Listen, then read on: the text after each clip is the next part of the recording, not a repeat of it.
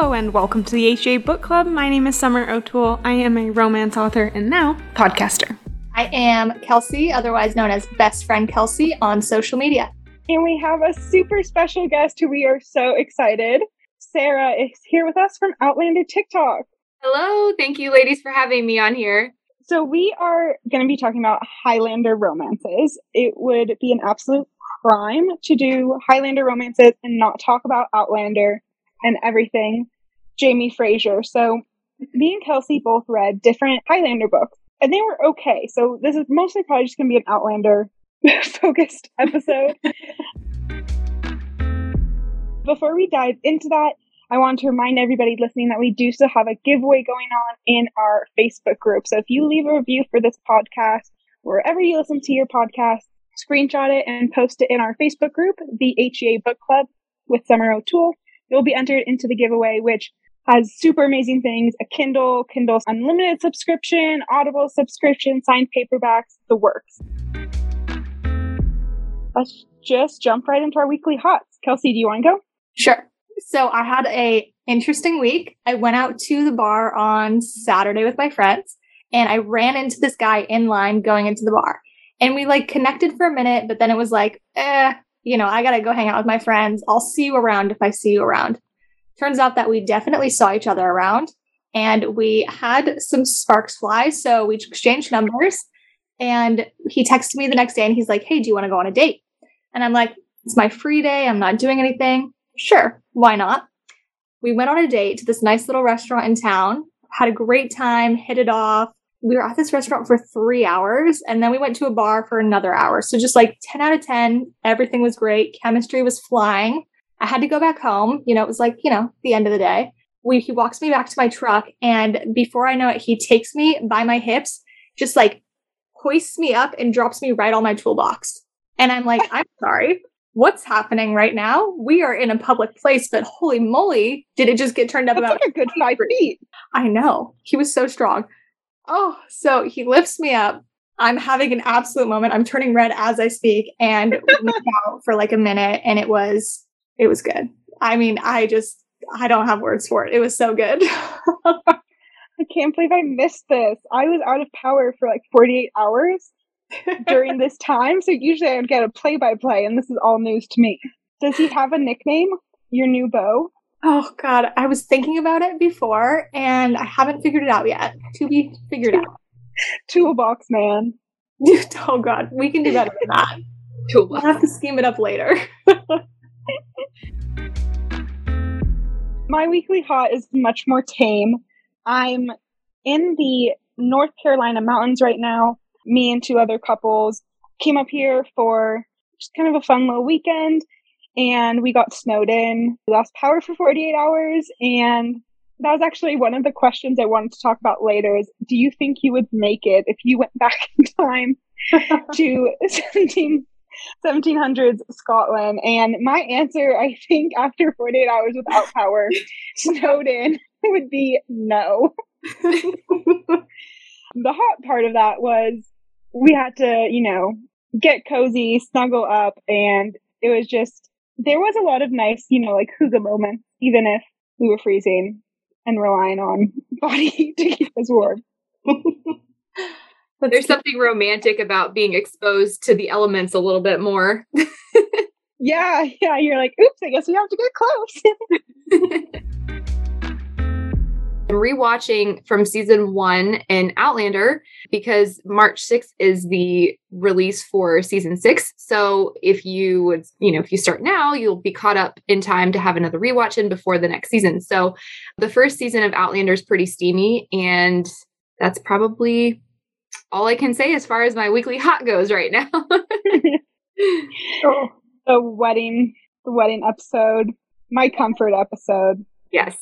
One of the reasons why I got most recently into reading romances and interested in it was several years ago, I read the first Outlander, and I was just beside myself. And I was waiting to get the second book from the library because it was on hold. And I was like, what am I going to do for 2 weeks? I devoured the first book. So I was just searching, Highlander romances, what to read after you watch Outlander and read Outlander. And then I started reading more historical romances. Then I decided to write one, then got on Spicy Book Talk and got into dark romances and mafia romances, and now I started a podcast. So thank you, Diana. I think she's inspired a lot of people to do a lot of things, whether she knows it or not. Here's maybe where I'll expose myself as an imposter to you guys. I am really not much of a reader. I don't know that I've read a book cover to cover since I had to for projects in school, honestly. But I love having shows on or watching. I get really into TV series. And the way that I was kind of introduced to Outlander was a friend of mine had told me that her favorite book series is being made into a show and is going to be on Netflix.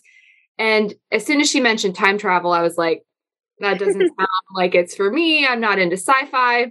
And it popped up on my like suggested feed for Netflix, and I started it. And yeah, it's just really taken me into a downward spiral. I definitely tried to read the books, and I was into book one quite a ways. But I'm currently in college and I have 2 little girls and I'm married. I have a household and it's just a lot. And I feel like I want to dedicate time to these books because they're so intense and there's a lot of content in them. So I would like to dedicate time to it. And I might wait till the series is over so that I have that to look forward to, because I'm afraid I won't know what to do with myself if I just read the books and watch the series at the same time. Sounds like you have a good strategy, like a very, very good strategy for this. Thank you. A lot of people freak out when they realize I've not read the books and I have like a fan page and stuff. And they're like, how do you call yourself an Outlander fan? And I'm like, I mean, it's still a good show, even if it's just the show that you're talking about. I joined like some book clubs for the series, so I know what happens in a lot of these books, but to read them myself, I just feel like they deserve a dedicated set of amount of time, if that makes sense. So, but I have also found myself on Spicy Book Talk somehow. And let me tell you, it might turn me into a reader pretty quick. Summer, your books as well. I've got to check these out now. I feel like with Outlander, me and Kelsey tried to buddy read it. We got up to the 5th book. But they are very dense, and the writing is very unique. That it takes a little bit to get into like the cadence, and especially in the later books when it's like switching perspectives. So it's kind of hard to like pick up and put down, pick up and put down. So right. I totally agree with you that like you might be best off just waiting till you have, maybe no power for 48 hours like me and then just read it. But the series also follows the show or the books really well. So it's not like you're getting an entirely different storyline. I was thinking about it, Summer, and what really started this current podcast is the fact that we decided to create our little book club reading Outlander. It's just kind of special. And I was utterly terrible at keeping to the schedule. Maybe, but we got a podcast now, so we're sticking with it. And I did almost finish the book for this week. Speaking of, I read Highlander, and I would give this book a 6 out of 10. I'm a little torn on it because I feel like anything below a 6 is a negative experience, but it's been a fine experience. So basically, let me get into the plot. There are these 2 neighboring clans in the Highlands. It's set in the 1400s, so a few centuries before Outlander. So there's these 2 neighboring clans, the Keiths and the Lindsays. The book starts with the 2 main characters, Isabel and Lore, meeting when they were kids in like a brief run-in. And then the book fast forward to like 10 or 15 years ahead, and they see each other again, and he is like awestruck by her, and they start this mini courtship. But soon after they start that, Lore's whole village gets like burned to the ground and raided, and his grandfather who raised him was killed. That's what he believes. But you also know that his grandfather is still alive because the people who raided his lands, the Lindsays, dressed up as the Keiths, who are like the neighboring clan, and like basically burned their own village to the ground in order to stir up trouble because they want the Keiths' land back. That's a heck of a move to make. That's a heck of a what? That's a heck of a move to make. To burn down your own land. Like, talk about drama. Yeah. Very much like the one evil, chieftain who is compared to like the good guy.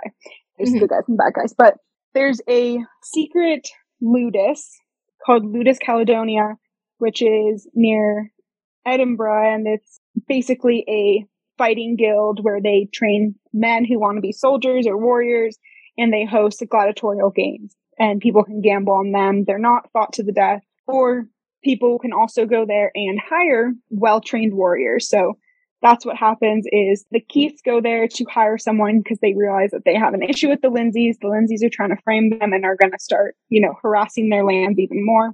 So they find Lore and they bring him back. Lore thinks that the Lindsays, had killed everybody. He finds out that they hadn't, and now they're like going to take down the Lindsays together. So I don't know if you followed that, but basically it makes it sound much more complicated than it is. It was actually a very easy read. There wasn't really anything where there was a holdup. There was this slight misunderstanding where Lore thought that it was the Keiths who burned down his village, but they didn't actually. That quickly gets cleared up. He struggles a little bit at first with the fighting guild, but then that quickly gets cleared up, and he is like one of the best fighters. Everything kind of just goes a little too smoothly. So there wasn't any really big conflict. Nothing like the Wentworth prison. It was all very kind of smooth sailing. Even their relationship, there wasn't really any backbone or real reason why they were so into each other. It was basically they ran into each other again 10 years later, and he was like, "It's only you. I love you." Sure, why not? Yeah. So, and like, is that going to happen at my 10-year high school reunion? Like, someone just picks me? Why not? See you again. Yeah. So it's a very easy read. I would recommend it to anybody who does not want to go through the emotional roller coaster that some books are. If you want something that is just a sweet, cozy historical, this would be it. 6 out of 10, 2 out of 5 spice. There really isn't much to say other than it was just an easy, cozy read. It's a very nice way to put it. I am ready to absolutely ream my book. I don't know if you're done, Summer, but like everything that you said, like mine's the opposite. I'm done. I have some quotes pulled out, but they're Are you sure? Not even that great. Yeah, like I was trying to scroll through. Usually I have like 20 plus highlighted quotes, like 5. Oh, so the main character though, she was one of those girls that's like likes to fight and is, raised by brothers. So she's like that strong female character that's not like the other girls. But it isn't as miserable as like, I'm not like the other girls. So it's a little better done than other books when the main character is like a pick-me girl and no one else is like her and she's so cool. That's a good point though. We've definitely hit a couple of books where there's just like an amazing female characters and then like super strong. They are different, but it's not, they can be obnoxious or either they can't. So I think you nailed that on the head. Oh, okay. So my book this week was His Highland Queen by Dahlia Rose. And I don't want to ream this book as hard as I'm about to because I know that Dahlia Rose is a good author. They have better books, but I think this was maybe one of the first books. I think it was self-published. There was a lot of spelling errors, and I just have a thing for that. Like a strong, like, I know someone could have looked over it, but like it was like words were like misplaced. Like instead of 4, there was fear, just like little things like that where I'm like, you just typed it so fast, which I can appreciate, but also like you didn't check your work and that's going to just bother me. Are you sure it wasn't like accented? 100%, because I really wanted to like the book. So I tried really hard, but it happened like 10 times where I'm like, this just ain't it. But that's a good point because sometimes it's accents and I just don't understand. Okay, so overall premise of the book is that there's this very independent woman named Bridget. She was once the Queen's of England's pet, was seen as like a commodity. So she was taken from her parents when she was 4 years old, brought over from her current island to England to live with the Queen in the palace and like become trained to be entertaining, for lack of better words. So lots of trauma there. This woman, she manages to go back to her home island where she establishes like a really wealthy sugarcane business from herself. So she's doing great. Unfortunately, she pisses off the wrong people. And then she all of a sudden gets this like death threat on her head. And these people are like, marry us so that way we can get your lands over in Scotland, which was a gift from the Queen back when she was like 18, or we're going to kill you, essentially. So all these really nasty guys were trying to get her.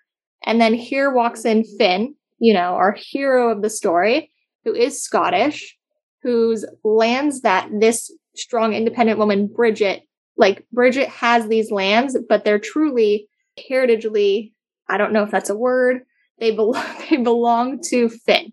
So Finn's like, I'm going to marry Bridget because that way I can get my lands back. Right? Sarah, I see your face. Like, not great. None of this is great. No, but I get it. Okay, I'm invested. I might have to read this book. I know. I'm like, wait, where's the bad part? Oh, I'm making it sound better than it is. I'm waiting for the plummet, like you had said. Okay, so that was all the most exciting thing. She gets chloroform. She gets thrown onto a ship. She gets told that she married Finn, even though they never married. He just like forged her signature.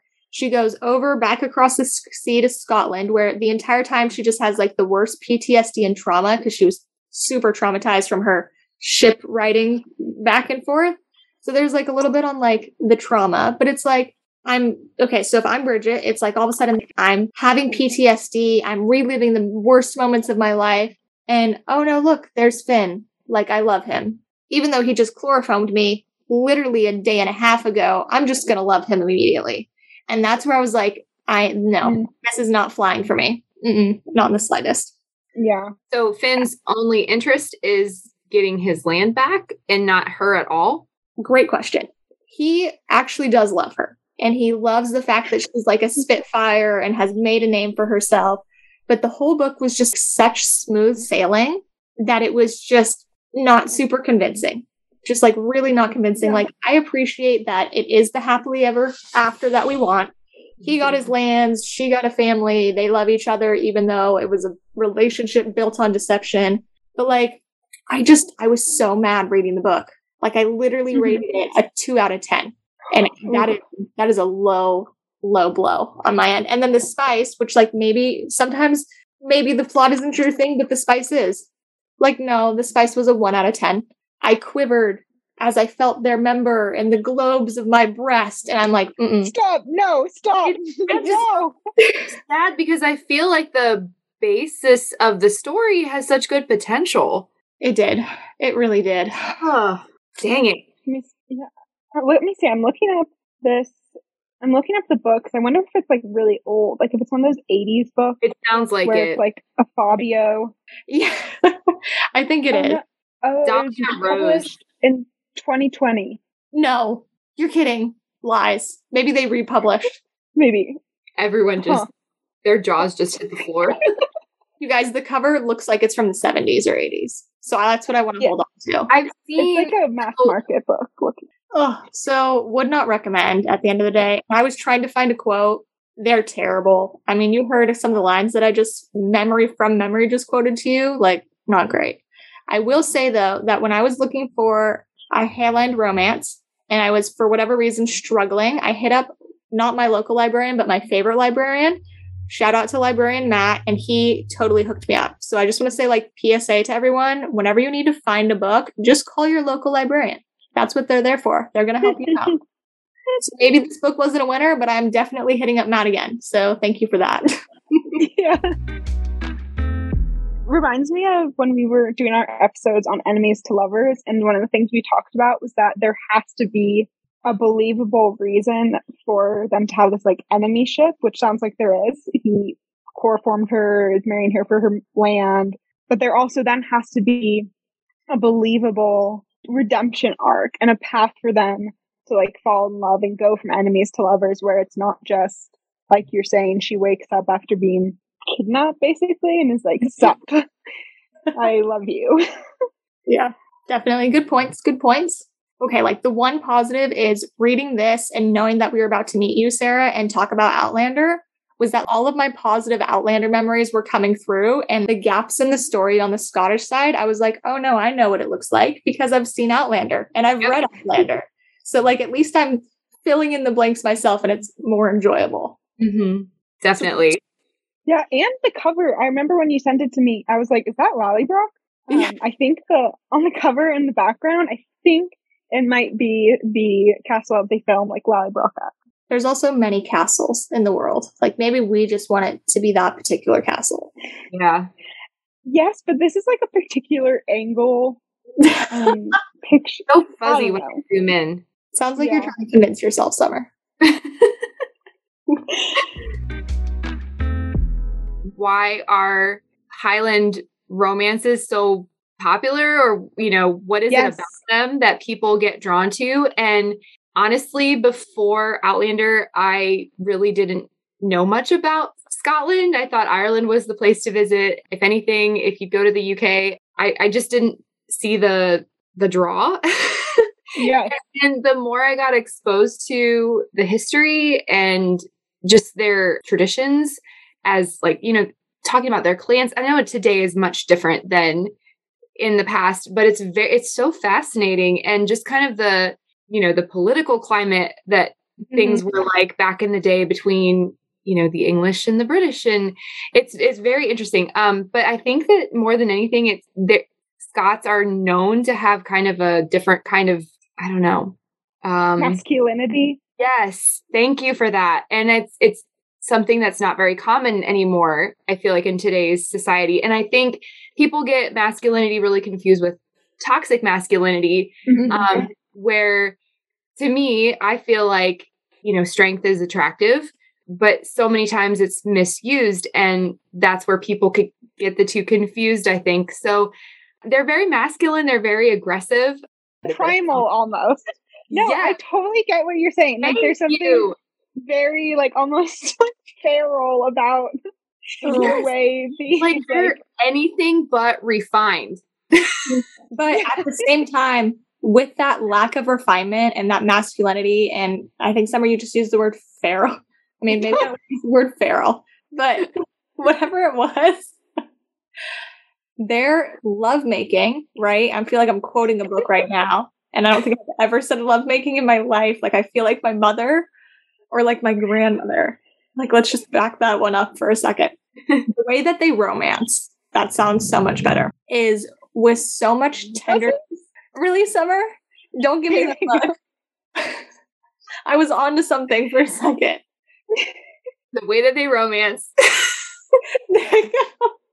The way that they romance is like with so much integrity, right? Because everything they do, every action that they make is so family oriented. It's so passionate. And passionate that they are going to bring that same sort of intensity over into their intimate life. Yes, exactly. Yeah, we're all fanning ourselves over here. Or at least that's how I feel like it's been portrayed. I'm sure, in reality, who knows? But I feel like these books, because their history is so primal and unrefined, like you said, it translates a little bit to the other side, like their romantic life, kind of. If that makes any sense. So, yeah. Yeah. Absolutely. So, this brings me to one of the questions that I'm so looking forward to, hearing everyone's answers. Okay, wait, but before we go into that, I just think it's really funny that the person who edits our podcast, I just realized, is a guy from Scotland. Oh no! And he's gonna listen to this and be like, these bitches are crazy. Oh, dude, I'm so sorry. We have to start over. I had a glass of wine because I was a little bit tense today, and now I'm like, oh, I'm regretting this so much. Oh, okay. Shout out to the person who records this. Brogan, we love you. Brogan, we really do. That's going, I'm anything but primal and unrefined. Oh, we're all individuals. We're just putting our opinions out there. Disclaimer, this is just us fangirling. Yeah, we're all just confused Americans. Kelsey, what was your question? Okay, hold on. You just gotta give me like 2 seconds here. I'm still thinking about Brogan. This conversation makes me think of a question that I've been so excited to ask you guys, and that is, who would you fuck, marry, kill in Outlander? Bridget is a black woman. Okay. If it's all the characters, do we have any winners? Do we know? I think there's a lot of people I'd kill. Okay. Starting with Jack Randall. Yes. Okay, Sarah, I know that I've stalked your TikTok, just to be honest. So I saw you fangirling over someone who I feel like you could really add into the conversation at this point. About Daddy Dougal. I am talking about Daddy Dougal. Okay, Daddy Dougal, just to like bring it back to my weekly hot, not that the person who I went on a date with was that old, but like Summer's giving me a look. I was getting some Dougal vibes. In the best way. In the best way. Lock him down, girl. Do my best. I do my best. One of my trios of you have to choose between Rupert, Dougal, and Angus. Oh, wow. Yeah, but I'll let that, you can marinate with that thought. Sarah, who went out of the whole pool? Who do you have? And Jamie's off limits. Apparently. Such a bummer. Dang it. Okay. Well, you totally exposed me with the Dougal thing. So that answer is obvious. And then I'd probably also pick to marry Lord John because he's a nobleman. So he could, we'd have a nice life. And let me think. To kill, everyone's choice is probably Blackjack, but you could throw any of the villains in that mix. Yeah. But I feel like it's not fair to leave our boy Murtaugh out of this equation too. I don't really know where he'd fit in. He might be a tie for the marriage thing because honestly, like he's the backbone of this damn story. Not really, but his character is so sweet and he's so loyal and so faithful and so noble and honorable. Like I feel like he doesn't get enough credit, and I'm really glad in the series that he sticks around longer. Yeah, yes. Honorable mention, I guess. I would want him to be my uncle. Yeah, he could be an in-law, maybe. I want him to be there, but not in my marital bed. He's like that constant. I feel like even though he's a fictional character, you guys probably know this. You have these attachments to fictional characters. I feel like he's like my dad that I never had or something like that. It's very weird to explain, but his character and Duncan Lacroix, who plays him, does such an incredible job playing young and old Murtaugh. And yeah, I'm just always blown away by his performance. He really brings such a good character to life in the series. Yeah, absolutely. I'm pretty sure we were both bawling when Jamie and Murtaugh see each other for the first time in the colonies. Oh yeah. Overwhelmed. That scene, I want to cry again. Oh, I was like, there ain't no way. And then it sure enough it was. I know, I was like, yeah, get it. Amazing. Yes. Okay, out of Rupert, Dougal, Angus. I'm speechless. You got picked? I know. I already know. Okay, let's hear it.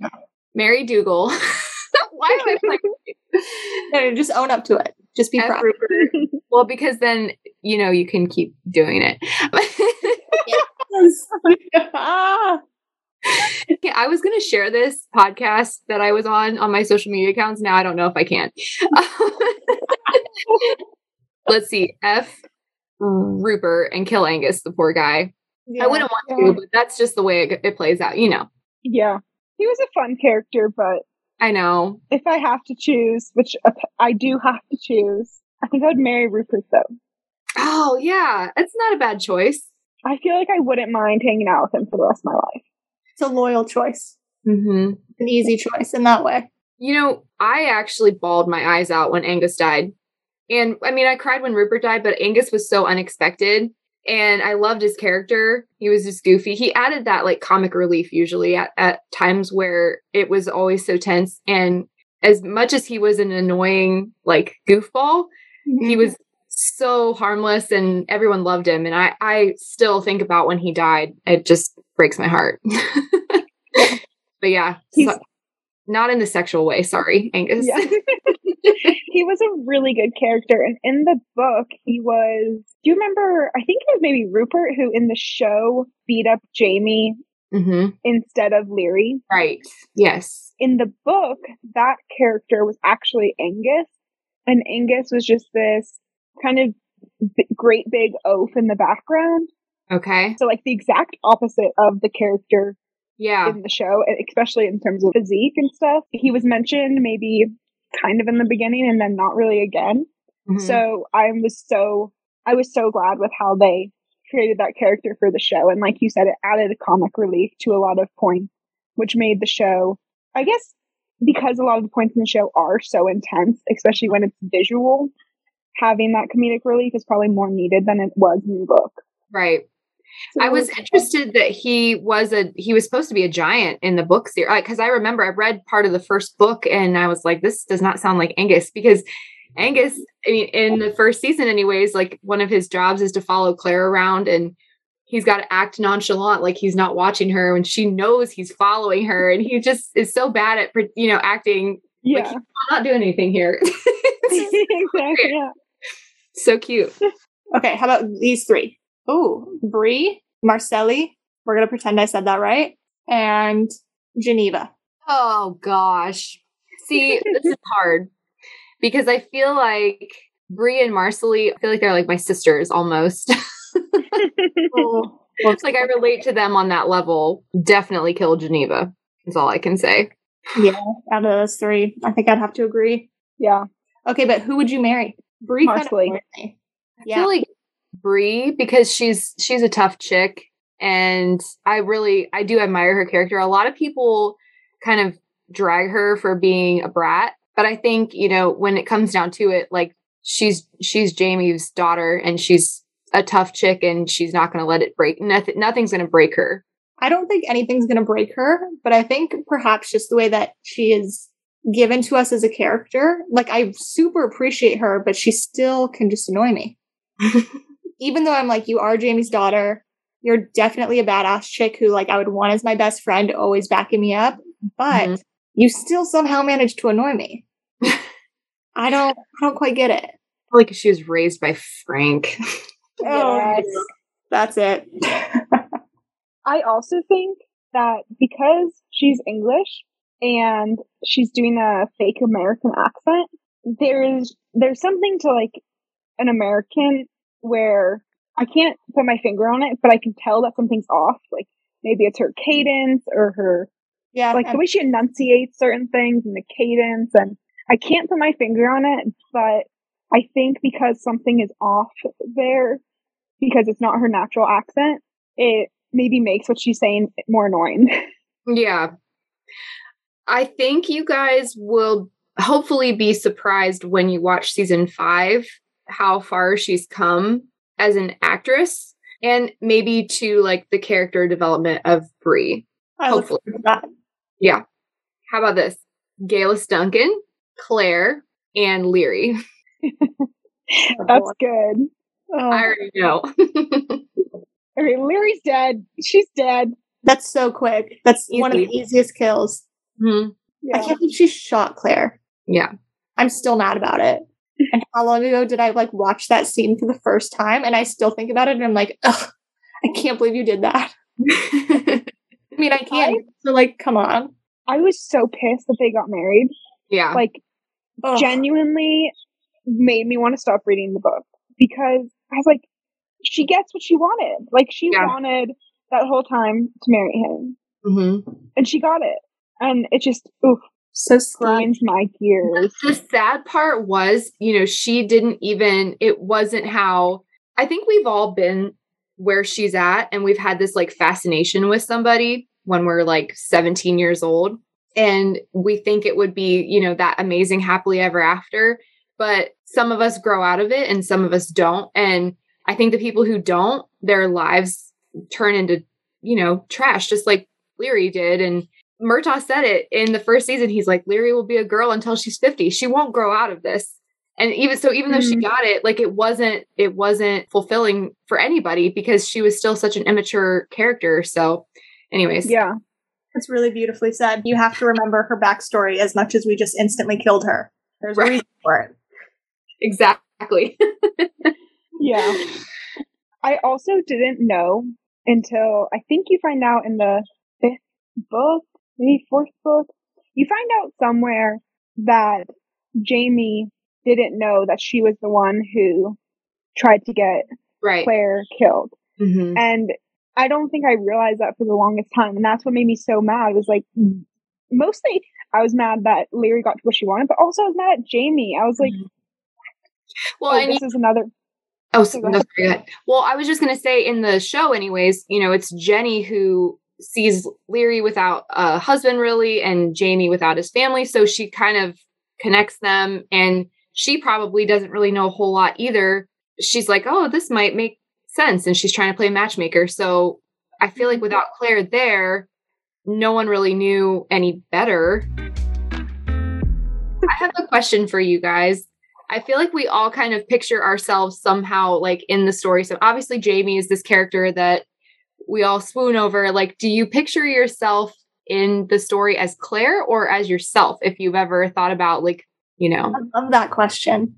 I totally just picture myself. I don't think I've ever pictured myself as Claire. I've wanted aspects of Claire, but I've never been Claire.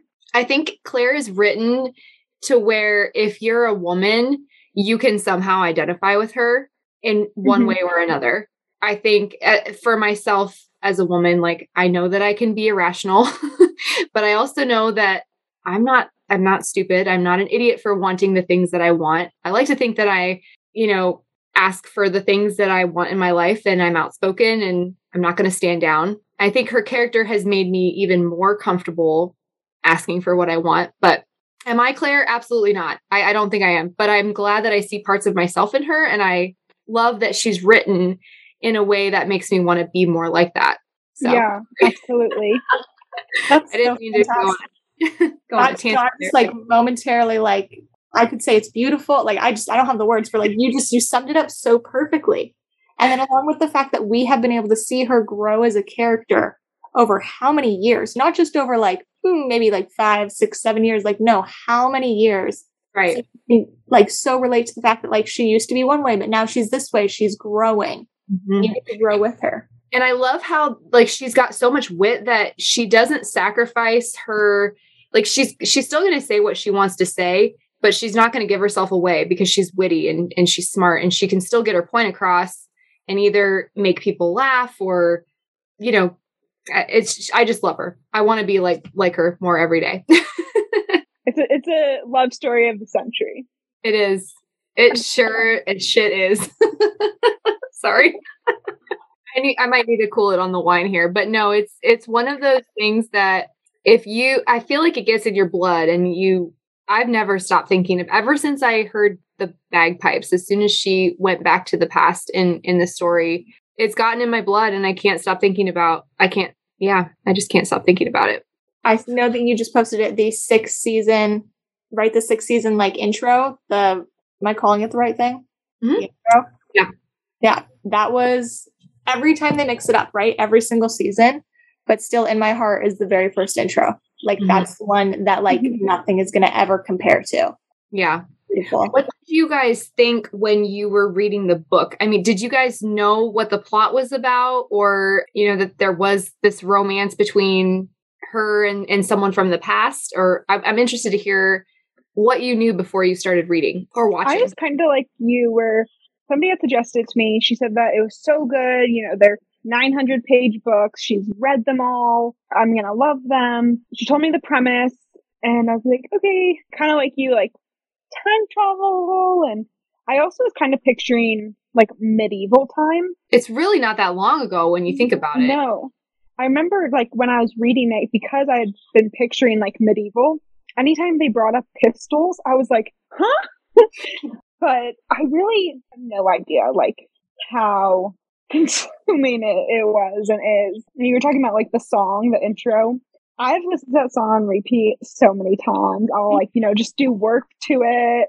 If I'm like watching the show and taking breaks, I'll just play that like while I'm getting ready for bed after watching the show. I feel very lucky that I got to experience the whole thing from like a very like pure perspective, I guess is how I could put it, because no one really told me much about it before I started watching it. So whenever I did start watching it, all I could think about was how, geez, I wonder how Claire is going to get herself out of this. Like, she went back in time, and how is she going to go forward in time? And I thought the whole story was going to be about her getting back to her husband. Like, that was the ultimate goal. And I kept thinking, who is this dude that keeps popping up that's like 20 some years old, and he's sort of annoying, and it's nice that he looks out for her, but he kind of gets in the way. And Jamie, I had never expected to be a main character in in my wildest imagination. I thought he was just kind of a supporting actor, honestly. Yeah. I literally tell everybody this. Whenever they got married on the wedding night, he says, you have my name, my clan, my family, that little spiel that he goes into. I literally like melted into my couch. That was it. And I remember thinking, oh shit, he really loves her. He really loves her. And I always say, like, it hit me at the same time that it hit Claire, because I had no idea that he actually really loved her until that night. So then I was invested, and I'm like, well, yeah. Why would she even try to go back to Frank? We don't need him. No. We don't need him. We need Frank a guy who is to whisper Gaelic words to us that just you don't know what they mean, but you can just feel the emotion behind them. Please. Like, can someone whisper Gaelic to me? Because I think I would probably melt into the floor. Toolbox Man needs to get on his Gaelic lessons. Yeah, I'm gonna hit him up. Figure it out. Figure it out. Honestly, like the devout, like, I don't know what you call it, commitment that he has to her is, I think it's just the way that they were raised, in that time period and in that culture. So it's, very much, who doesn't want that? You know what I mean? Yeah. I have a similar experience where on the back of the book, the blurb says something about Claire has to decide between like a love that is so absolute with James Fraser. And in the book and in the show, actually, that when he's first introduced, because he has a bounce around his head, he's Jamie McTavish. Mm-hmm. And I kept going back and forth, and I was like, okay, wait, they didn't say his name is Fraser. And I kept being like, wait, was that the guy who like was on the back of the book? And then I was going back and forth, and I was like, I feel like this is gonna be the guy. And I was like, but that's not his name. And I think he said that the first time, like, he knew he loved her, or that she was the one, when they had first met, basically, and he woke up, like, he came to with her, like, cussing him out about, like, getting shot. There's just so many wonderful, miraculous things about this storytelling, about, I don't know, just the passion, the romance, like, all of it put together. The adventure. Yes. The history. Oh, gosh. Unbeatable. Yeah. Absolutely unbeatable. Yeah. I was watching Braveheart for the first, I can't believe I'm admitting this, but I watched Braveheart for the first time last night, and some of the scenes and like the music and stuff, it reminded me of Outlander. And then I was like, this movie actually came out in 95. The first Outlander book was published in 91. So I was like, I wonder what drew inspiration from what. And then the show, I wonder, did they draw any inspiration from Braveheart and things like that? So that was kind of interesting to see. You can get so deep into these things. I love it. Yes, you sure can. Before you know it. I'm currently Googling Braveheart, because all I can think about is from The Office. Michael Scott is like obsessed with, maybe it's Die Hard? That seems more on par for Michael Scott. This whole time when you said Braveheart, I was picturing a horse movie. So like, I obviously haven't seen it.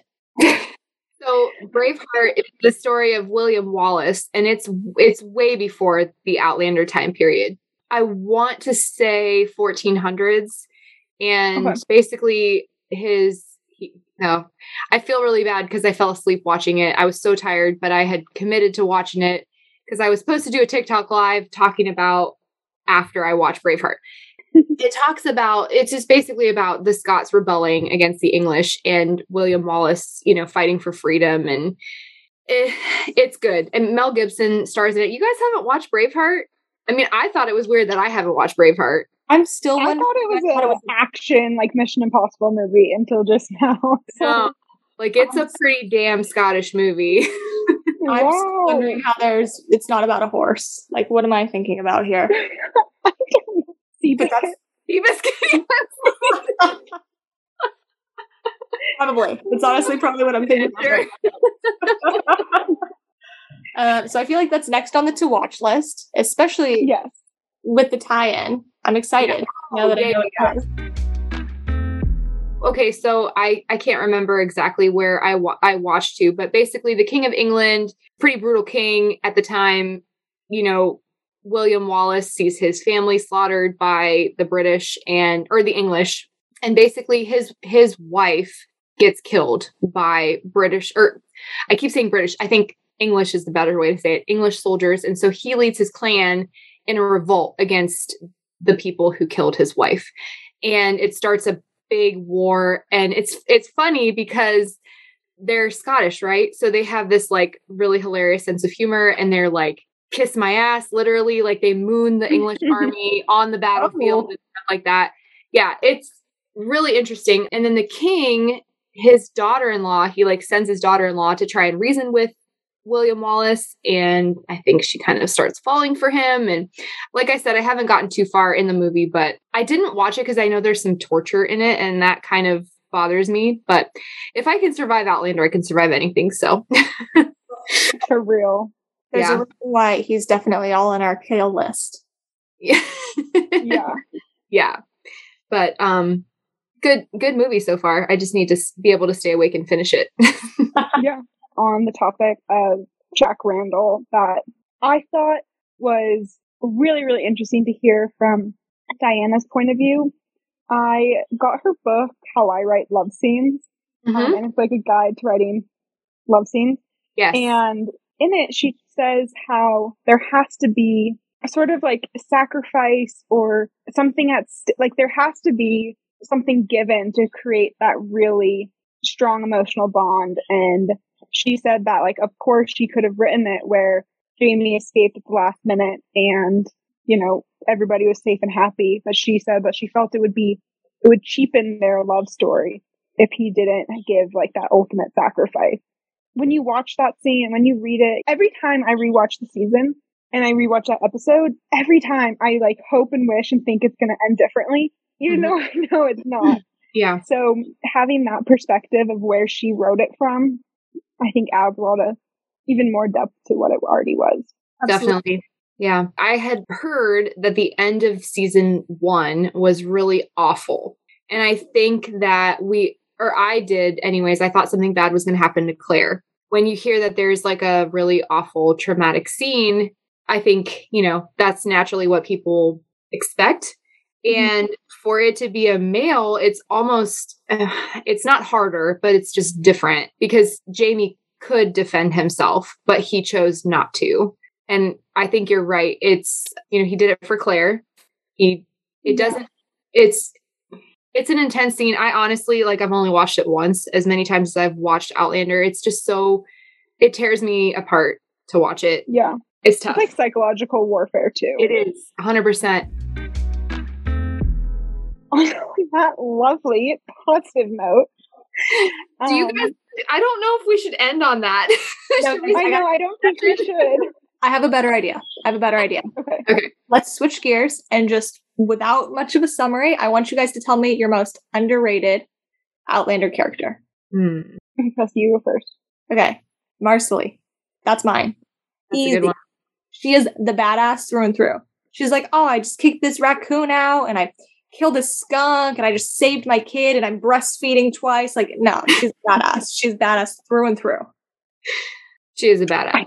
I think Marcelly too. I really, really like her character. She's always witty. She's always strong. And she's been that way since she was, 16 when she first married Fergus. And she's like, I'm going to marry this guy. Like, yeah, watch me. And she was like, bye, I'm going on this ship and I'm marrying him. And I also like how her and Claire's relationship evolves. Rupert's character, but he's just such a jolly, lovely character. So I guess he's not necessarily underrated. Maybe Ian, but he's not underrated either. Girl, pick one. Pick one. Okay. Quick. In terms of actually underrated, not just people I like, it would be Marcelly as well. Okay. Sarah, do you have an answer? Okay, so he's probably not very underrated in reality, but I have to go with Murtaugh because I feel like he Yes. sorry. He just adds such a quiet strength to this. I don't know. I feel like he is one of the reasons that Jamie is the way that he is because he's helped raise Jamie. He knows about Claire, being a time traveler. He knows her secrets. He's so loyal. He doesn't tell people things that he's not supposed to. I don't know. I feel like if I needed anyone to have my back, it would be him. Absolutely. Yeah. One of the questions that you had asked is why I started the TikTok account. And it was just simply because I wanted to make a funny video to send to some friends that we had been, Outlander pals for a while. And the only way I knew how to do it was edit a video. And then if you post it, it saves to your camera roll. And the only purpose for making this video was to send to my friends. I made the video, posted it so it would save to my camera roll, and then sent it to my friends. And we all had a good laugh. And then a few weeks later, I ended up in my hairdresser's chair. And she's like, oh my gosh, I saw that video that you made. And I asked her what she meant. And she's like, yeah, your Jamie video. And I opened the app and it had like over 30,000 likes. And I had no idea for like 2 or 3 weeks that it was blowing up on TikTok. It's amazing. So I didn't really anticipate ever having like a fan account on Instagram because there's so many. And some of my really good friends have really big fan accounts on there. So I'd never wanted to like cross lines with them. And also it's just very saturated. And so I felt like TikTok, I was like, maybe I could, keep making funny videos. And there was a lot of people on TikTok, it seemed like, that enjoyed them. So yeah, that's how it started over a year ago.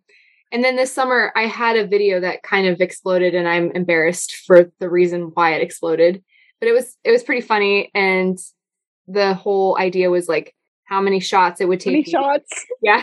That's how I found you. It was so funny. Oh my gosh, I saw that ages ago. I didn't even realize, I never made the connection that was you. That one was so good. You didn't know? TikTok's not my strong suit. It's Summer's strong suit. So no. I've unfortunately become like obsessed with TikTok, and I am 30 something and a fangirl, and that's kind of embarrassing, but I think we're all better for it though. I've made so many good friends just simply because of Outlander, and then the TikTok account, like stuff like this. I'm just so excited that, I make fun friends and connections this way. And yeah, I'm very lucky and thankful. So it's been fun, but sometimes I'm like, I just hope no one that, I know in real life comes across these TikToks, except my hairdresser because she's cool. That's so great. I love when accounts or just individual videos, when they gain traction for something that is so authentic and like casual. Like the funniest videos are usually the ones that somebody filmed of like their kid and they upload it and had no idea it was about to explode or whatever. Oh my gosh, 100%. I saw a video the other day of this couple. They were older and they were just like trying to take a video of themselves, and it was just windy and nothing was going on. They weren't even talking, and they were just like trying to take a video of themselves in the wind. It had like millions of likes on it. So sweet. We love being able to relate to things like that, right? Like that's just the most human, mundane moment that we can all just be like, we can all get a little trickle, Exactly. If Jamie and Claire time traveled into the 2020s.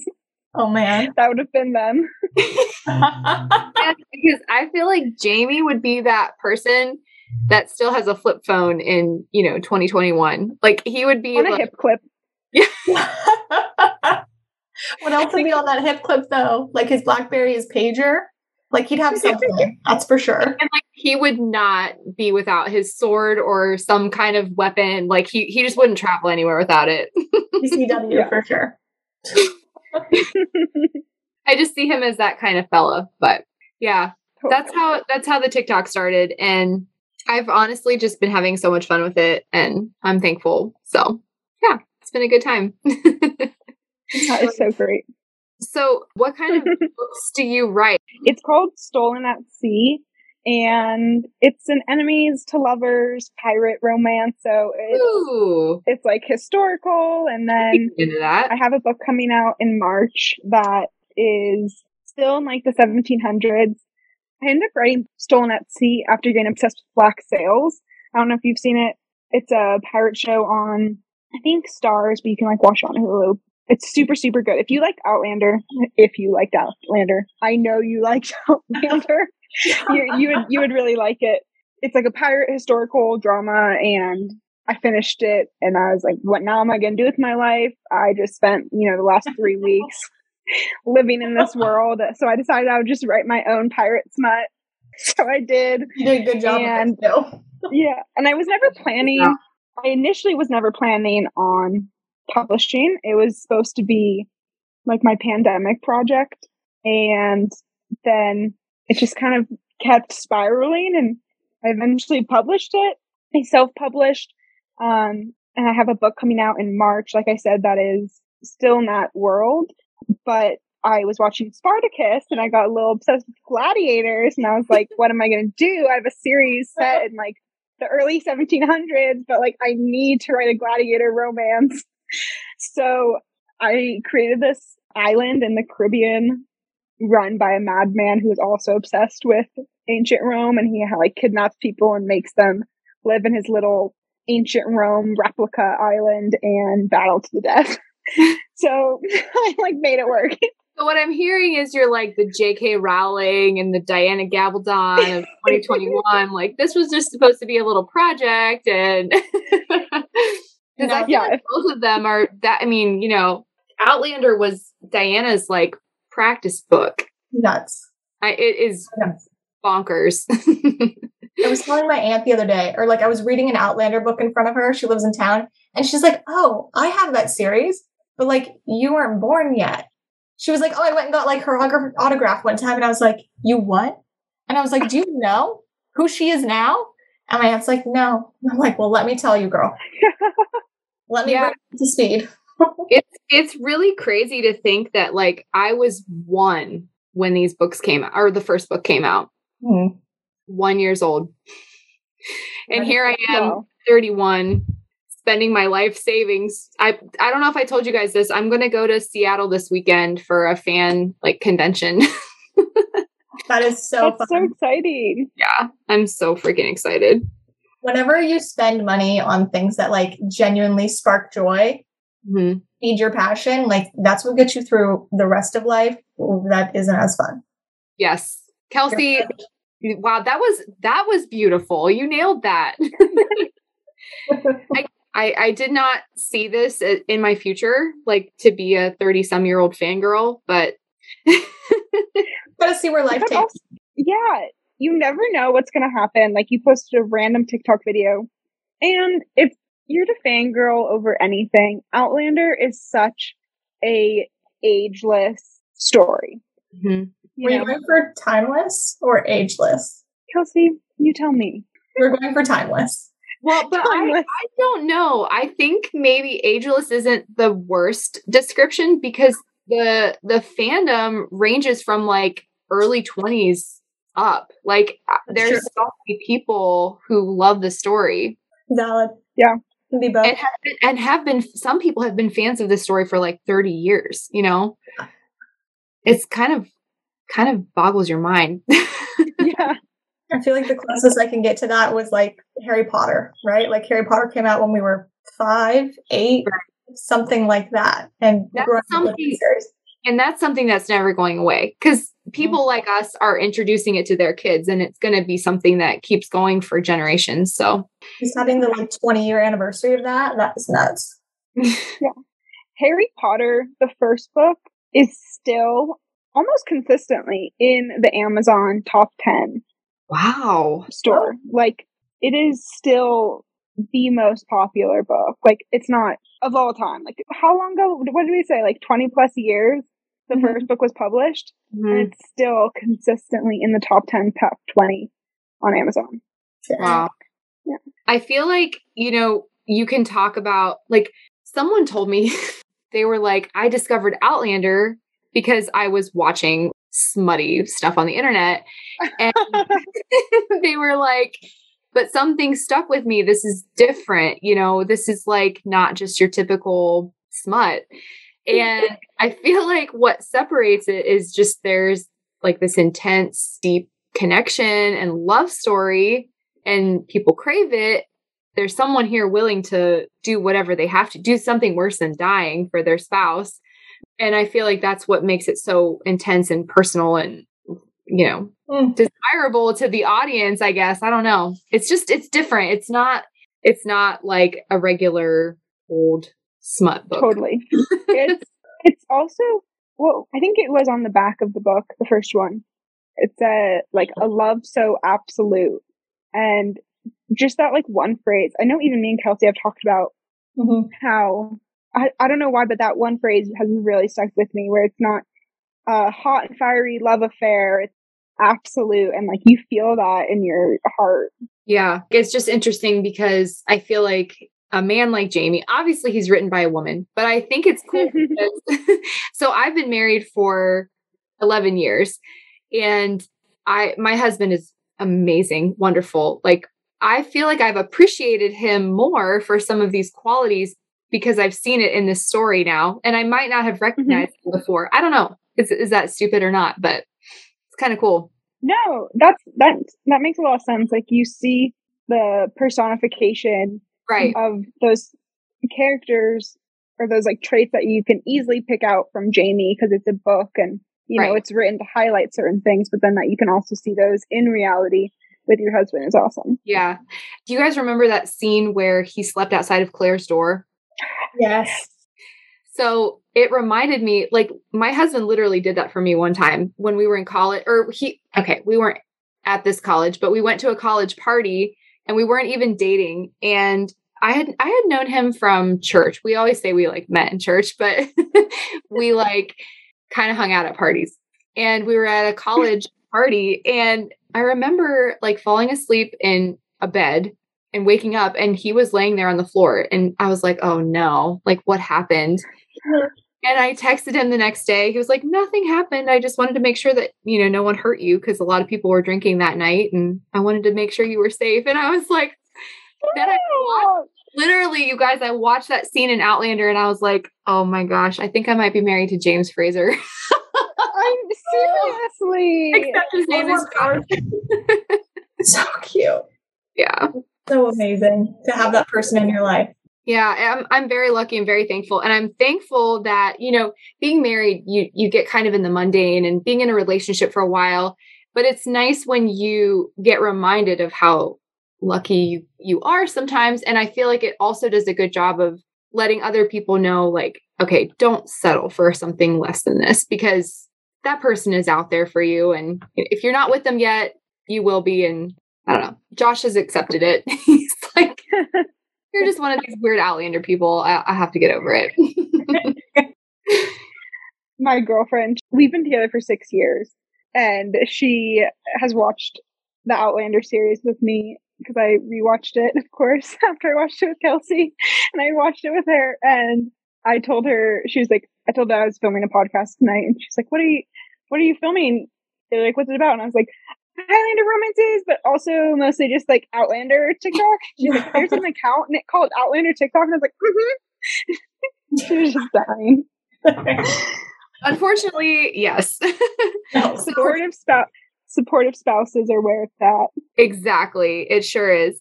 I'm like an open book, obviously. I'm sharing all my weekly hots with the internet. Mine are usually, Kelsey is just... I'm anonymous for a reason. Like, there's a reason why you're never going to see my face on any of the accounts. Like, I am a teacher. I cannot have students figuring it out who are on TikTok. I can't have parents figuring it out. Like, let me tell you about the sexiest guy I hooked up with this week. Like, no. I wish there was a way to just automatically block everyone you know in real life, because I have literally gone through like hundreds of people to block them from my Instagram and my TikTok account. It sucks. But yeah, being a teacher is even different. So my mom gave a copy of my book to our pastor. I still can't get over it. I'm going to take that to my grave just with humor. Like, I love you, Summer, but your mother. Had 3 preemptive conversations that were like, Mom, don't give it to everyone at church. Like, I appreciate your support, but, you know, et cetera, et cetera. 2 days later, we literally had this conversation 2 days before it released. And she was like, yeah, totally. Like, I want to respect your readership and the audience that you're trying to build. Like, absolutely. I want to do what you're comfortable with. I'll respect that. 2 days later, I get a picture of her, like, with a selfie of my book and the pastor being like, your book is in the pastor's hands. That's like my worst nightmare is our pastor coming up to me and being like, hey, we need to talk. I found your TikTok account. Oh, yeah. Yes. Oh, man. That would be something else. I mean, my husband just found out about my TikTok like this year. So it's been very like, not that I feel like I have to hide it because I'm not doing anything wrong. I'm just like having fun, but I'm not like proud of it to show my friends and family like, hey, I'm making TikToks about how many shots it would take me to hook up with the Outlander. Summer, where can I find your book at? Amazon, Stolen at Sea, Summer O'Toole. And there's a link also in my bio to like everything. Yeah, I totally get, you know, like not being ashamed, but also not wanting people to know.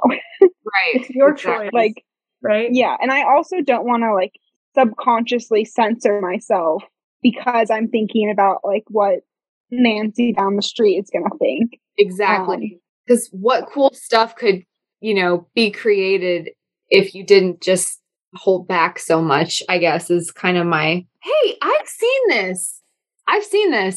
Oh my God. It has totally been like recommended to me somewhere. That's so exciting. Right audience. Buy now. Yeah, I'm buying it now. It's a short read, so even if you're not a big reader, it's I think like 200 pages. So okay, order placed. I don't know if you can tell. Just made it now. So cool. I'm excited. But yeah, I've seen that cover. Because it's hot. I'd remember. Kelsey, do you remember when I sent you the like mock-up and you're like, is he supposed to look like a drowned rat? Yeah, because he did in the mock-up.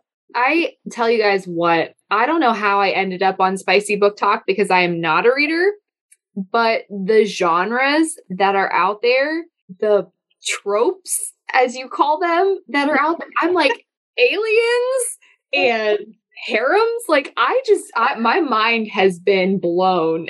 Expanding. It's expanding. Yes. Absolutely. Listen to episodes that just came out. I was one of those people that's like, alien smut. I'm open-minded, but I just don't think that's for me.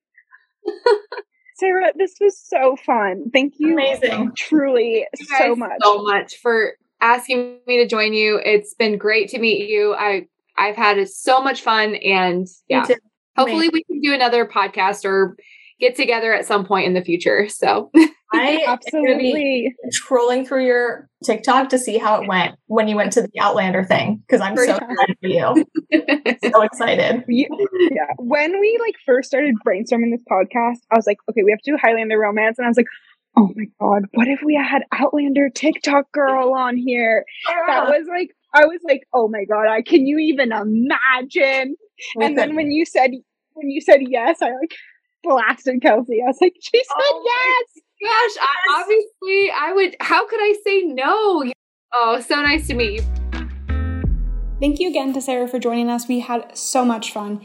And I just want to let everybody listening know that you can continue the conversation with me and Sarah tonight, January 25th, on TikTok at 7:30 Eastern Time, 5:30 Pacific Time. We're going to be jumping on there live. You can find us either at Outlander TikTok or at Summer O'Toole. Can't wait to see you there.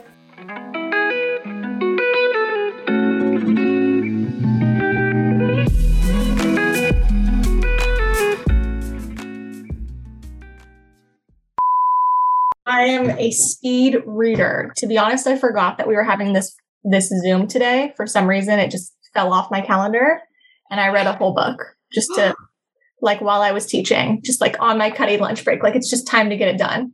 So that's me. See, you're the person I wish I was. I can't. I haven't, like I said, I haven't read a book since high school. So We did a 12-hour readathon, and I finished like 2 books that I was already halfway, 3/4 of the way through, and then got a few chapters into one other. Kelsey read 6 full books. I am very blessed with this genetic talent to be able to read fast. I'm very pleased about it. It's good. I have nothing but respect for people like you. Kelsey, you have to give us who we're choosing from. Oh, like, or the male or the female? What do you mean? Do you not know how to play Fuck, Marry, Kill? No, I guess Oh my not. god. I thought- You give Anyone. Okay, so I'm gonna no. I'm gonna give you, like, you give somebody 3 choices, and of those 3 choices, they have to It can't just be from like the pool of like all the characters. yeah. That's Because what I then thought it obviously was. we would all pick Jamie. Like, where's the challenge? Okay. I thought it was going to be like all the characters except we couldn't pick Jamie because that's just the easiest one for all of them. I had no idea that's how this worked. Oh boy. Oh, Yikes. I Okay. swear we played this game numerous times at camp. And like, Girl, we went to church camp. We went to church camp. When did you think we played this game?